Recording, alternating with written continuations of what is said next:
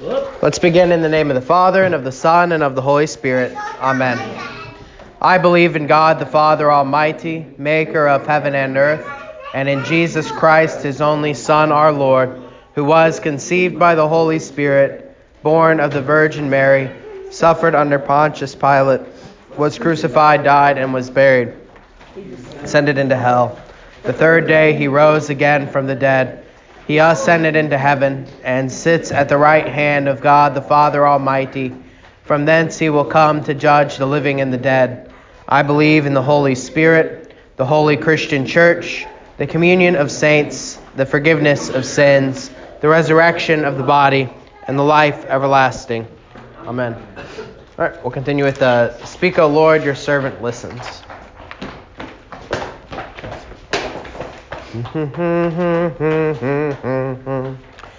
Speak, O Lord, your servant listens. Let your word to me come near. Newborn life and spirit give me. Let each promise still my fear. Death's dread power its inward strife. Wars against your word of life. Fill me, Lord, with love's strong fervor, that I cling to you forever. Oh, what blessing to be near you, and to listen to your voice. Let me ever love and near you. Let your word be now my choice. Many hardened sinners, Lord, flee in terror at your word. But to all who feel sin's burden, you give words of peace and pardon. Lord, your words are waters living, when my thirsting spirit pleads. Lord, your words are bread life-giving. On your words my spirit feeds. Lord, your words will be my light through this cold and dreary night. Yes, they are my sword prevailing, and my cup of joy unfailing. As I pray, dear Jesus, hear me. Let your words in me take root.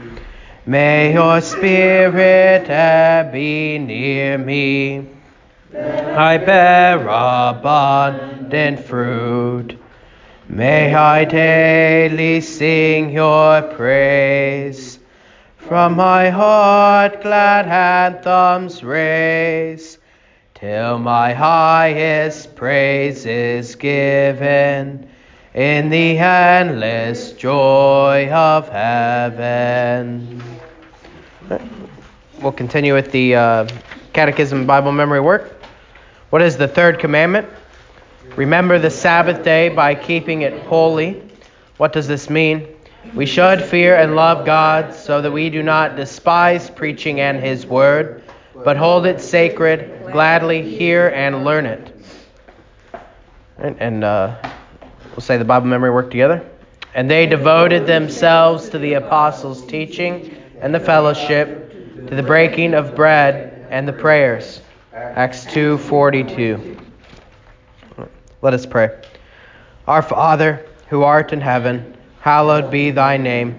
Thy kingdom come, thy will be done, on earth as it is in heaven. Give us this day our daily bread, and forgive us our trespasses, as we forgive those who trespass against us. And lead us not into temptation, but deliver us from evil. For thine is the kingdom, and the power, and the Holy Spirit, and forever and ever. Amen. And Luther's morning prayer. I thank you, my heavenly Father, through Jesus Christ, dear Son, that you have kept me this night from all harm and danger, and I pray that you would keep me this day also from sin and every evil, that all my doings in life may please you. For into your hands I commend myself, my body and soul and all things. Let your holy angel be with me, that the evil foe may have no power over me. Amen. The Almighty and merciful Lord, the Father, the Son, and the Holy Spirit, bless us and keep us. Amen. All right. Do you guys want to stick around for the hymn part this time? Okay. Kids can go off to Sunday school. All right. First of all, I apologize for starting that hymn a little low. I have allergies right now, and so my voice is a few maybe not octaves, but maybe a third or so lower than it normally is. Second of all, there's a church in New Haven, Missouri, where a guy, if you may have heard this name before in like Lutheran history, a guy by the name of Herman Otten used to be pastor. And Herman Otten, back in the days of Simonex, which was when there was a divide between at the St. Louis Seminary between the liberals and conservatives. The conservatives believed God's word was true, and the liberals said God's word is only partially true. And that's basically how the ELCA was formed. Is they were people who left the LCMS and joined with a couple other Lutheran church bodies. Anyway, Herman Otten was a conservative pastor at the time, and he started a newspaper. Actually, he was a layperson at the time. He started a newspaper reporting on these things back then called Christian News. And it actually did a great service to the church in, in kind of exposing the liberalism that was going on in the professors at the St. Louis Seminary at the time, and kind of investigative reporting, so to speak. And go to Sunday school. I don't need one. That's fine. Thank you. Marcus, go to Sunday school.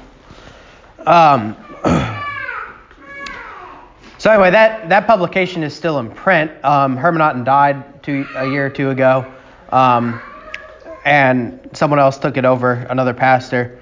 But the church he pastored in New Haven, Missouri, still kind of owns the publishing company that I think it's just called Christian News, that publishes that magazine, which we get at the church, and it's normal. Sometimes the copies will be out here on the table. I don't think it's as good as it used to be back in the day. They pick like random topics now, but it used to be a good, really good magazine, I think. But one of the other things that publishing company did is they did do a Lutheran translation of the Bible, or a Lutheran pastor did a translation of the Bible, and a guy by the name of Beck. And so you might sometimes at lots of LCMS churches, you'll find Beck Bibles floating around. I think there might be one on this shelf somewhere.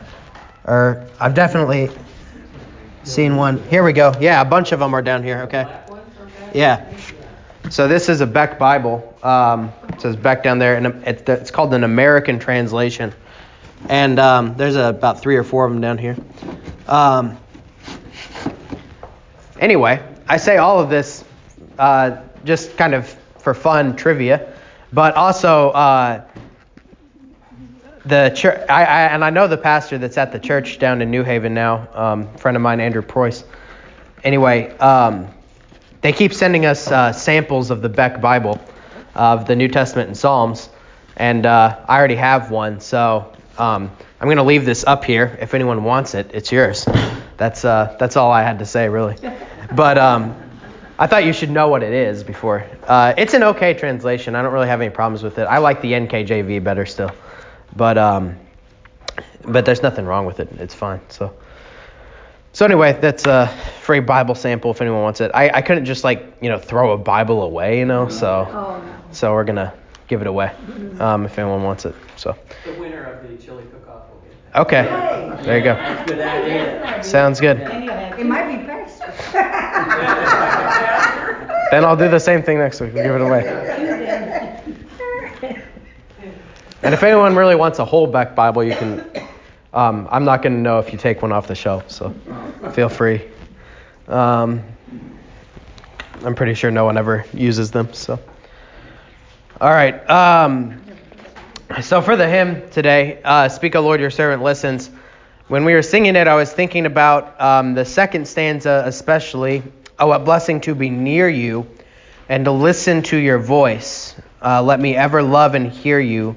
Let your word be now my choice." So today, even though it's not really the focus of the sermon, the theme of the Sunday today is word alone, God's word alone. And this is going to go along with the catechism and Bible memory work too. But sometimes I think in our heads we separate out, I think I do this at least. I separate out like the Bible and what happened, like what's going on in church, although, I mean, of course they're connected. But like I think about like my Bible reading being different than like my prayer being a very different thing than like preaching. And they are different in a sense. But what this stanza 2 points out to me, what blessing to be near you, to listen to your voice, let me ever love and hear you, is kind of the active nature of what happens when we come into contact with God's word. Whether that's in just reading God's word, or hearing God's word read, or hearing God's word preached, or having God's word applied to us in baptism and in the Lord's Supper, or even in a sense when we pray God's word, if we're praying the Psalms or we're praying in accordance with God's word, is that this is a point that Paul makes. God's word is living, right? It is active, sharper than any double-edged sword. And the way that it's active is that it is God himself actually talking to us, speaking to us. And it is the way in which he comes near to us, in which he is with us, right? What blessing to be near you, to listen to your voice. Let me ever love and hear you. Let your word be now my choice. So, and the opposite is also true, right? Many hardened sinners, Lord, flee in terror at your word. So there's a direct correlation to the hearing of God's word and being close to God, and the denying of God's word and being far away from God, right? Fleeing from God. And but to all who feel sin's burden, you give words of peace and pardon. So I do I really like this. And then that third stanza goes on to explain kind of in those terms how his words are life to us, how they're living and how they're active in our lives. Your words are waters living, so that's baptism. When my thirsting spirit pleads, your words are bread life-giving, that's communion. On your words my spirit feeds. Your words will be my light through death's cold and dreary night. So even in the darkest and times closest to death, we have God's word for comfort. They are my sword, and then that's that reference to Hebrews there. They are my sword prevailing, and my cup of joy unfailing. And that does relate to the sermon, because we're going to be talking about defending the faith or contending for the faith on the basis of God's word today, from 2 Corinthians 11 and 12. And the idea of the word being a sword is important. I heard someone say recently, and I understand what they're saying, but I disagree let me tell you what they said first. What this person said is that, well, look, in Matthew 16, Jesus says the gates of hell will not prevail against the church. And that shows that the church is not offensive in nature, but it's defensive in nature. And I understand what they're saying, that you are Peter, on this rock I will build my church, and the gates of Hades will not prevail against it. That yes, the church is being attacked, and we are called to defend the church, like we are protected. So there is a defensive aspect to it, but very often the Bible also speaks in terms of offense, right? So yeah, we put on the defensive armor of God, but part of that armor is taking up the sword of the Spirit, right? And the sword is an offensive tool. And like Jude, for instance, the book of Jude talks about contending for the faith. So I'm going to use that a little bit in the sermon, contending for the faith once delivered to the saints, to be on the lookout for false teachers. And so anyway, my point is that as we're hearing God's word and God's word is living in us, we are on the offensive against the devil, the world, and our sinful nature. We are called to fight against these things, not just to kind of be passive and hope everything works out for the best, right? We are called to be, in a sense, on the offensive. So, to actively go and seek out God's word, to actively go and hear God's word. And that leads us to the catechism and Bible memory work. What are you doing? Either sit down and listen or go to Sunday school. The catechism and Bible memory work. Remember the Sabbath day by keeping it holy. What does this mean? So it's interesting here. Luther does not talk about taking a day of rest, right? Like that is what the Sabbath means. It means rest. And the Sabbath in the Old Testament is taking a specific day of rest. It was Saturday in the Old Testament, where they wouldn't do any work, and that's modeled after God and creation. And that's all good. But Luther here obviously thinks the Sabbath for New Testament Christians is talking about the church service, right? Because he doesn't go and talk about like a day of rest. What does he talk about? He talks about God's word and preaching, right? He says we should fear and love God so that we do not despise preaching in his word, which is like what we heard in the hymn, right? But to all who feel sin's burden, your words of peace and pardon, what blessing to be near you, to listen to your voice, right? We should love God's word. We should want to hear it. We should want to hear its preaching and hold it sacred, gladly hear and learn it. And that does have to do with a day, right? Because we have in the New Testament, the early Christians said our Sabbath day is going to be the day of resurrection, right? We're changing the Sabbath day from Saturday to Sunday because that's the day that Jesus rose from the dead, and his resurrection is our peace and our rest. And so we're going to have this Sabbath day. We're going to have Sunday. But we're not bound to that in the sense that the Israelites were bound to the Sabbath day. We're free from the condemnation of the law. But what are we going to focus on for our Sabbath? We're going to focus on hearing God's word. We're going to focus on the preaching. And that's why I have Acts 2:42 there, is that you can't separate the Sabbath day and God's word and all the things that are going on Sunday, right? So I love Acts 2:42 because it's just a definition of a good church service, right? They devoted themselves to the apostles' teaching, that's preaching. There's really no distinction in the New Testament between the words preaching and teaching. There's kind of proclamation and catechesis, but it seems to be the same action, like it's what's happening from the pulpit. To the fellowship and to the breaking of bread, that's communion, and the prayers. So that's all the things that we do in a normal church service, right?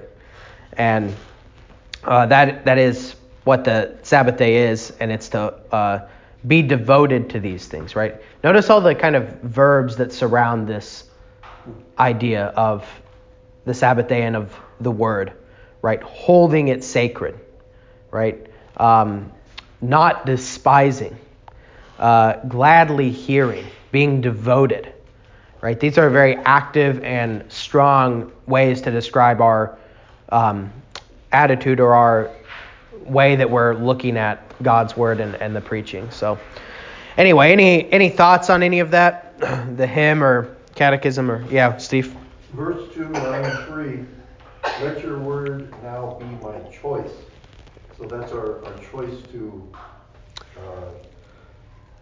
what? So I think we can reject it. Yeah, we can reject it, and so there's something to say here about free will. So I'll try and run through this pretty quickly, but I think it's really, really helpful. The Book of Concord, the Lutheran Confessions, are confessional documents. The Formula of Concord, which is the last document in there that was written after Luther died by other Lutheran theologians, and it was kind of clarifying some different debates that were going on at the time theologically. There's an article in there on free will that outlines what Lutherans believe about free will, to be clear about that, what the Bible says about free will, right? But it divides up free will into 4 time periods. And the first is, I'll just use the kind of common language. I won't use the theological, technical language. The first is before the fall into sin. So when Adam and Eve were in the garden, right, they had kind of total free will, right? They were able to hear God and do what he said for them to do. They were also able to fall into sin, right? They were able to choose a sinful life, right? They could sin against him. They could sin, or they could live for him, right? They had complete free will, and of course, they chose sin and fell into sin. Well, after the fall into sin, but before someone is converted, so before conversion, because our souls are corrupted by sin, and this is the one that kind of is complicated for people, but I have a pretty good analogy that I heard one time to help explain it. We have, when we're corrupted by sin, so basically everyone after Adam and Eve, right, that's inherited Adam's sin, but before someone is converted, we have bound will in spiritual matters.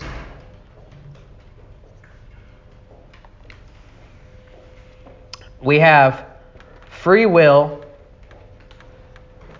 to one, sin, because we're already in sin, we're bound to sin, so of course we can kind of sin, we can continue to sin. And we do have free will in temporal matters. So temporal is temporary, right? And that's life on this earth. So kind of bodily, temporal things. So you can think about like when the confession says, I deserve your eternal and temporal punishment. I deserve your punishment, here on this earth.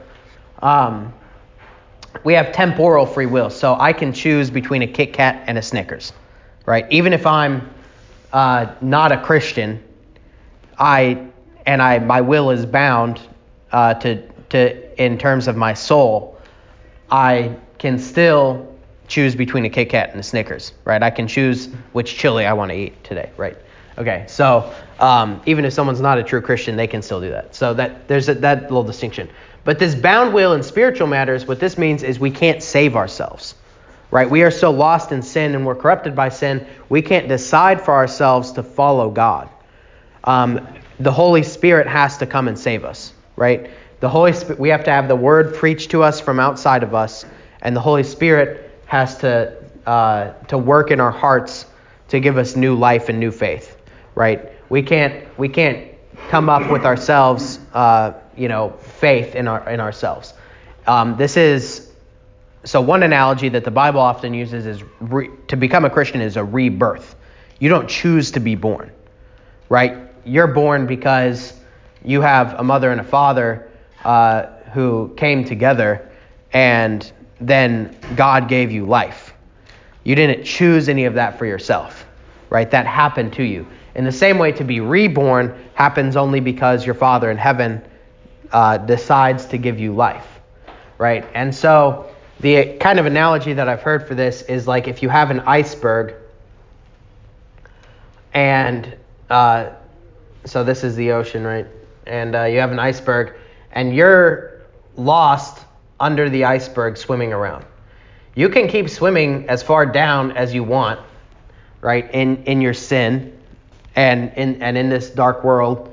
You can continue to choose Kit Kats and Snickers, and you can continue to swim around in your own sin. But to get to the light, to get to God, someone's going to have to come and break the ice, right? You don't have the ability to break through on your own. This thing's way too thick for you, and you're drowning, right? You're stuck. And you're so lost, you don't know how to swim around it, right? So it's an analogy, right? But this is how our life after the fall, before conversion. Now, after the fall, after conversion, so after we're Christians, after God has saved us, after the Holy Spirit has worked in our hearts, after we've heard the word, we then again have a new spirit, and so we do have free will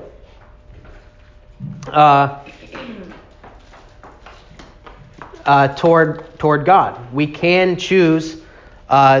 We do participate.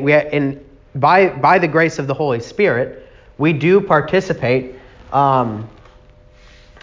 Our wills participate in following God's law, right? We hear God's law and we respond to it by the Holy Spirit, and we want to do what is right.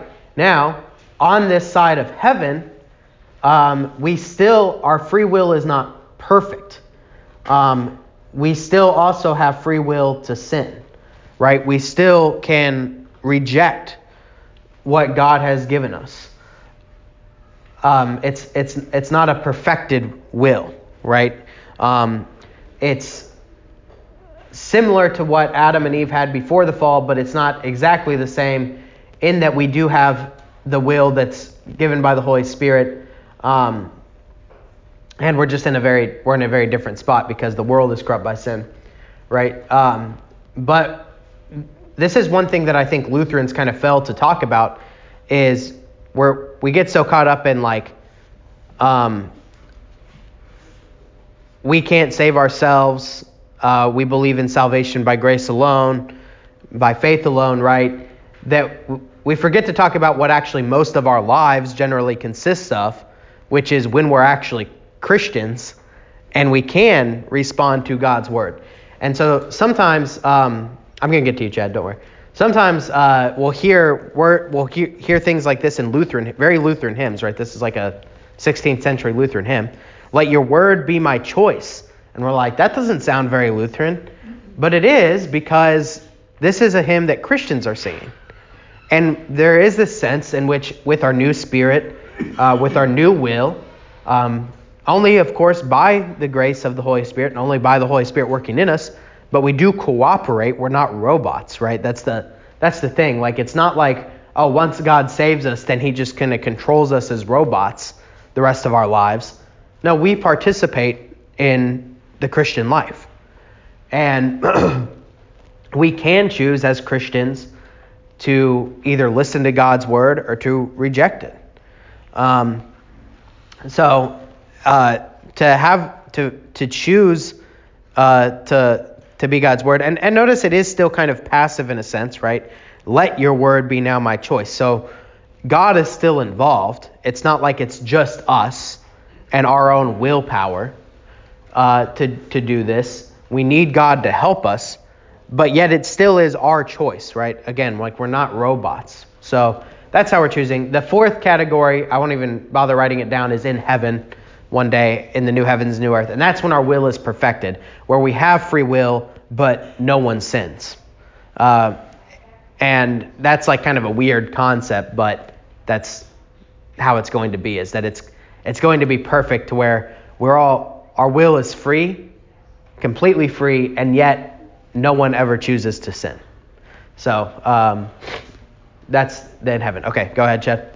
So there's the whole free will debate for a person to whatever choose the gospel or to choose Christ. You know, that's a huge thing in evangelicalism. Have you made a choice for Christ or whatever? Right. And I've read Calvin and I've listened to the Free Will Baptists kind of thing. And Yeah. You can tell me if maybe this is wrong, but I've kind of thought about it like this. You don't really choose to believe the truth. The only choice that you have is to reject the truth. So, you know, I can walk outside and it's whatever, it's 42 degrees outside. The truth of the matter is the temperature is 42 degrees. Mm-hmm. And I can believe that it's cold or I can reject it. And there's no active part of me except in the fact that it's, you know, the sun's up, the sky's blue, it's cold outside. You know, these are true objective facts. And that's kind of what the Holy Spirit does to us at conversion. The Holy Spirit puts these true objective facts of Christ in us by convicting us of sin and convincing us of Christ. The only option that we have is to really act as an active part of our will to reject that, which some people do. Yeah. Or just be compelled by the facts. And that there's no activeness in being compelled by facts. Yeah, no, that's a good point. And that's, I think, often why the Bible speaks of hearing the gospel being like coming out of darkness into light. That the light happens to you, right? But before you were in darkness, it was hidden from you. And now the truth is now clear. But you're right, the light happens to you. As to the debate between like Free Will Baptists and Calvinists, so that debate, sometimes I find it silly because the debate centers around this area here. After the fall, before conversion, how is one converted? Are they converted by Christ alone, without any work of our own, or do people make a choice to be saved? And the Free Will Baptists would say people make a choice to be saved, and the Calvinists would say you're only saved by, and we would agree with the Calvinists on this, you're elect. You're only saved by Christ alone. It's monergistic. Now, the Calvinists take that too far and then also apply that to damnation and say that people who are damned are also damned by God's will and not by their own. See, because we would say, we have free will to sin. They said, no, will is totally bound both ways. You're bound to sin or you're bound to believe. And we would disagree with that. But I think, especially with the Free Will Baptist, I think what's happening is they're just confusing these categories. Because it certainly does seem, whenever someone comes to faith, like they're an active participant in that, right? So I never really fault anyone when they're like, I was saved whenever I heard this sermon, or I was at this event, or I read this book, or whatever, and I decided to follow Jesus right then and there. I understand that. That's not theologically correct. Who cares? I understand that because that is what it seems like from our perspective. Because the Holy Spirit worked faith in your heart, and you responded with joy and thanksgiving. And you repented of your sin. And that felt like something that you did, right?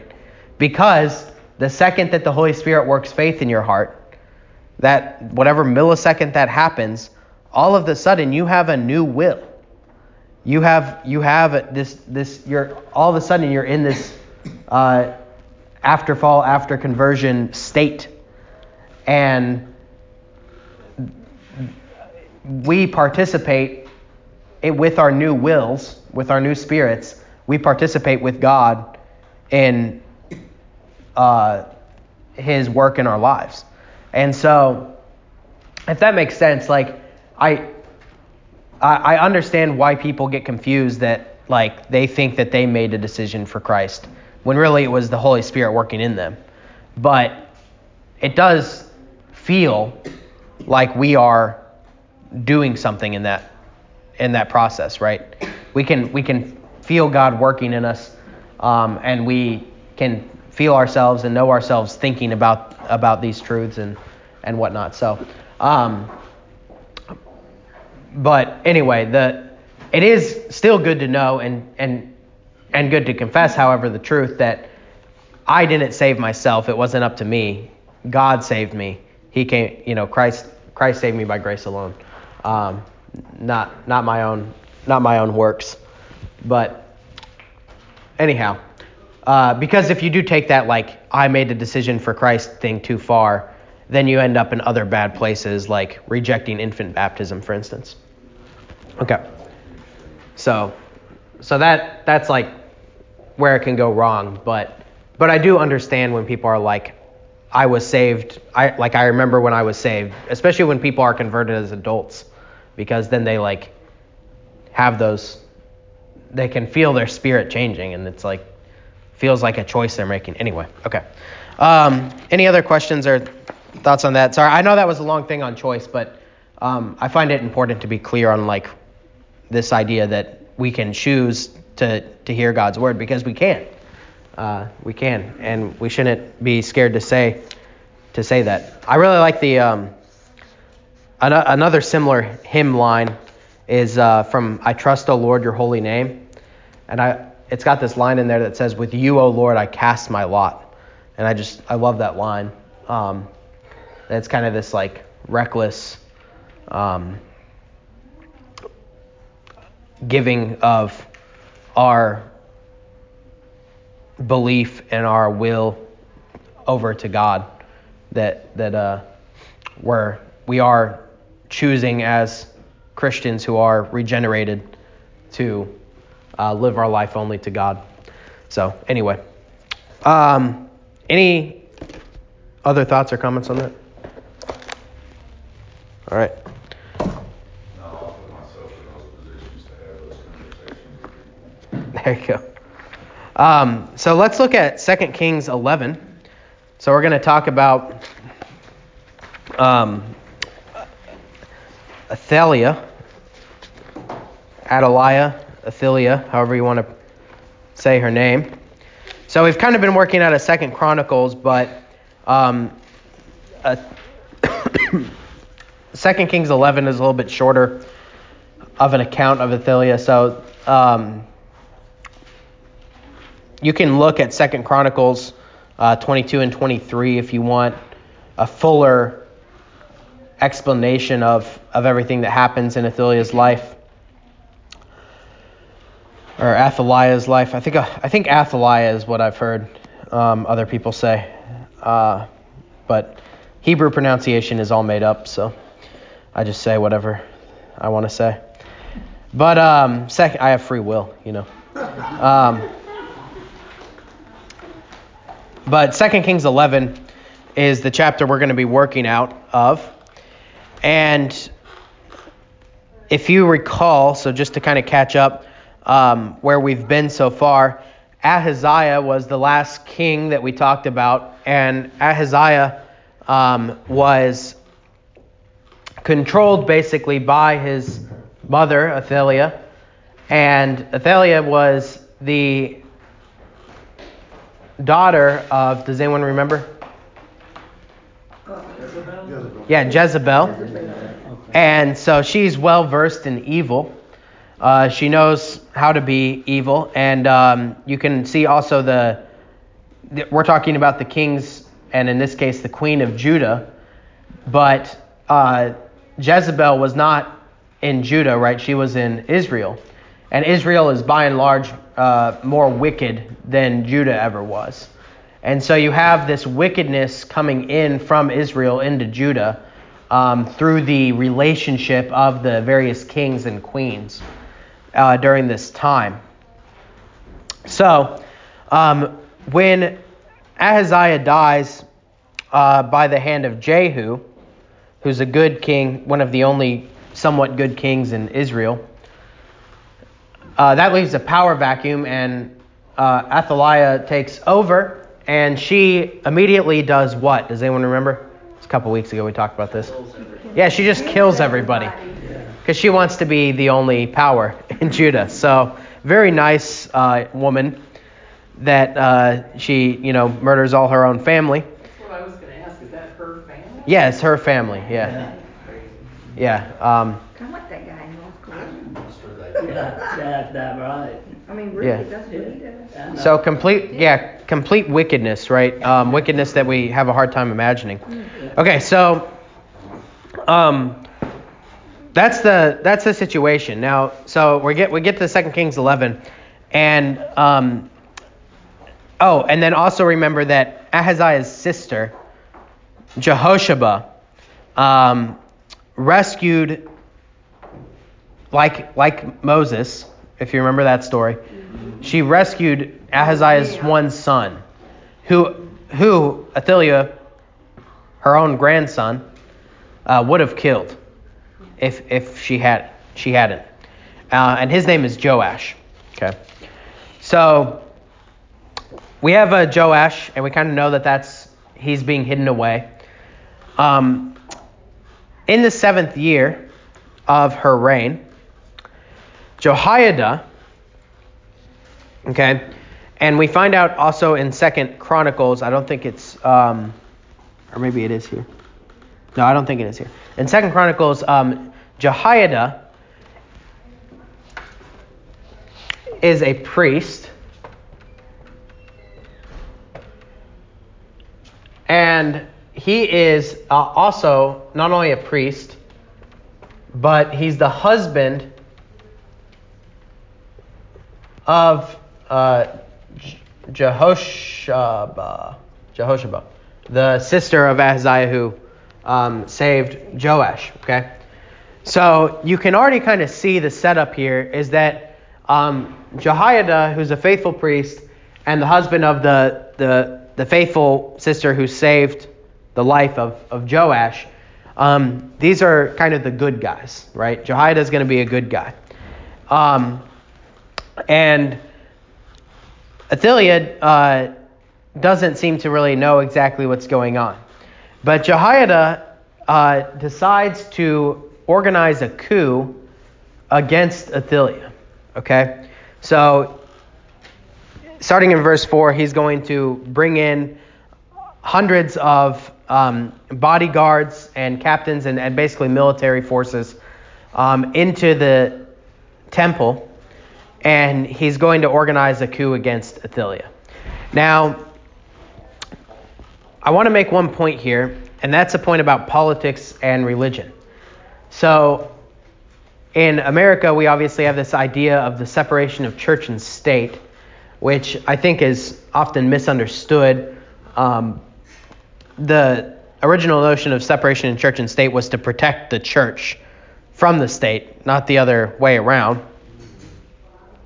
But the church, and this parallels very well with Lutheran theology, what a lot of Lutherans have written and thought about the way that the church should interact with the state, which is basically that the church should try to inform the state on good morals so that the state can have good laws. Because we know God's word and we know what's right and wrong on the basis of God's word, and our laws should ideally be based around God's morality, not around what humans think is moral and immoral, right? Because as you know well, what humans think is moral and immoral can change with the times, right? But God's word never changes. So Jehoiada is a priest, and we would normally think like a priest getting very involved in politics would be weird. Like if a pastor got very, very involved in politics, people might think that a little weird. But this is important that Jehoiada does this, not only for the continuance of the land of Judah, which is obviously established by God himself, but I think it's important for him because these are his people, right? And this is the right thing that should be done. He's under a wicked ruler, and he is in a position where he can establish justice in this place. And, I've always liked this quote I heard from this pastor this one time. They said, everyone thinks that there's two things you're not supposed to talk about in polite society, politics and religion. I think those are the only two things worth talking about. Because it doesn't matter what, small talk you can make about the weather or whatever, What actually matters to our lives, maybe we could add family to that, like family, politics, and religion. Those are the things that actually matter to our lives, right? Like our family, how we live together in a place. That's what politics means. The word is polis, which is city, Polis, and politics is just how do you live near other people? How do you function together? And then religion obviously is, how do we live with God? Is God near us or is he far away from us? And so these are the three things that matter in life, right? And Jehoiada doesn't kind of shy away from politics, right? So I think, I hope I haven't offended too many people, but I'm not normally ashamed to make somewhat political statements, right? You guys know me. When it comes to things that are obviously biblical morals, so take something like abortion, I'm not going to shy away from talking about that in the pulpit just because it's a political topic, right?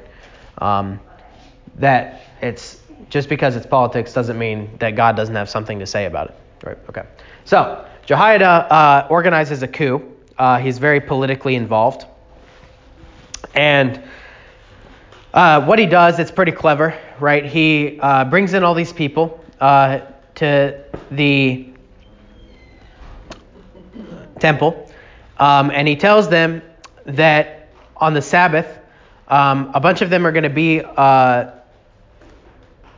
doing their normal Sabbath duty, but the rest of them are going to come into the temple on their off day, basically, and they're going to fill up the temple and surround Joash, who is at this time 7 years old. But he is the rightful king, the rightful heir to the throne of Judah. And this is a very, it does seem just a little random in some ways, but it is very shrewd of him. Because what's going to happen is that they're going to coronate Joash under Athaliah's nose, and she's not going to be able to do anything about it, basically because there's just so many people there, right? And they whip up such a big crowd of people shouting, and he uses specifically bodyguards and military men. So if you can imagine packing our sanctuary full of a bunch of military men and then doing something important in the center, if someone wanted to stop it from the outside, that would become very difficult for them, right? Because they'd have to get through all those people. So that's kind of his plan. And he's kind of in with these guards, and it's very shrewd. And I think, the Bible actually often commends, not condemns, commends this kind of shrewdness, right? That Christians should be wise as serpents, but innocent as doves. That there's a bit of a paradox or a balancing act here, is that to accomplish things that are God-pleasing, it is okay to be clever about it, right? I talk about this with fellow pastors sometimes. I was just talking to a friend of mine on my drive home the other day, and he had like some situation that potentially was going to offend a lot of people, but he knew he had to be faithful, and he was saying like he was getting ready for like this big blow up in his congregation, and then he got this advice from another pastor to basically just like not respond to the situation at hand. I can't give too many details, obviously, but by him just simply like not engaging, it like solved the whole situation, because it just didn't get, he thought that he needed to like respond and defend the congregation and defend himself, and a fellow wise pastor said, a more clever way or a more shrewd way to deal with this would just be like ignore it, and then everyone's happy. Like the people don't really know that the other people that aren't involved. You don't have to start a fight. You don't have to inform people of something that you simply just ignore.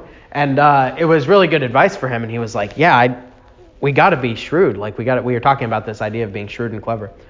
That's kind of interesting. Yeah, and it wasn't unethical either. Like he was just like he just never considered that simple option of like, not engaging. Yeah, right. Like it was and he wasn't lying or anything. He was just ignoring. And so these are the kinds of things we need to think of. I think, especially so to take it out of that context, put it back into like politics and church. Like we should be shrewd in dealing with the world, right? Jesus says, make friends with yourself with unrighteous mammon so that they may receive you into heavenly places, and commends the shrewd manager, right? That's that whole story in Luke. So anyway, I commend Jehoiada's shrewdness here. That's next thing to say. Okay. What was the prince that protected Luther to start with that wouldn't turn him over? What was his name? Something the wise. Frederick. Yeah, Frederick the Wise. The thing you just said just makes me think of you. Yeah, Frederick was shrewd, right? He had a little safe house that he could take Luther to, and yeah, good. And his first answer to Philip was, Right. Yeah, there you go. All right, well, we'll stop there. We'll end with a word of prayer. Unless there's any other questions or comments on that. But we'll talk about the coronation next week. When Athaliah comes out, she's very funny. She kind of shrieks, about the whole situation. But all right. Dear Heavenly Father, we thank and praise you that you have sent your Son, Jesus Christ, to us. And we thank and praise you that you have given us your living and active word. We pray that it would be active in our lives. And we thank you for working in us through your Holy Spirit, a new will. We pray that we would continue to hear your word, that you would be near us and that we would live according to it, and that we would ever participate with you in godly works that you have prepared beforehand for us. We pray that you would bless our worship today and our fellowship today as we come before you in the breaking of the bread and the prayers and the apostles' teaching. We pray that you would bless these things. Let them be gifts of your grace and mercy to us. We pray all this through your Son, Jesus Christ, our Lord, who lives and reigns with you in the Holy Spirit, one God, now and forever. Amen.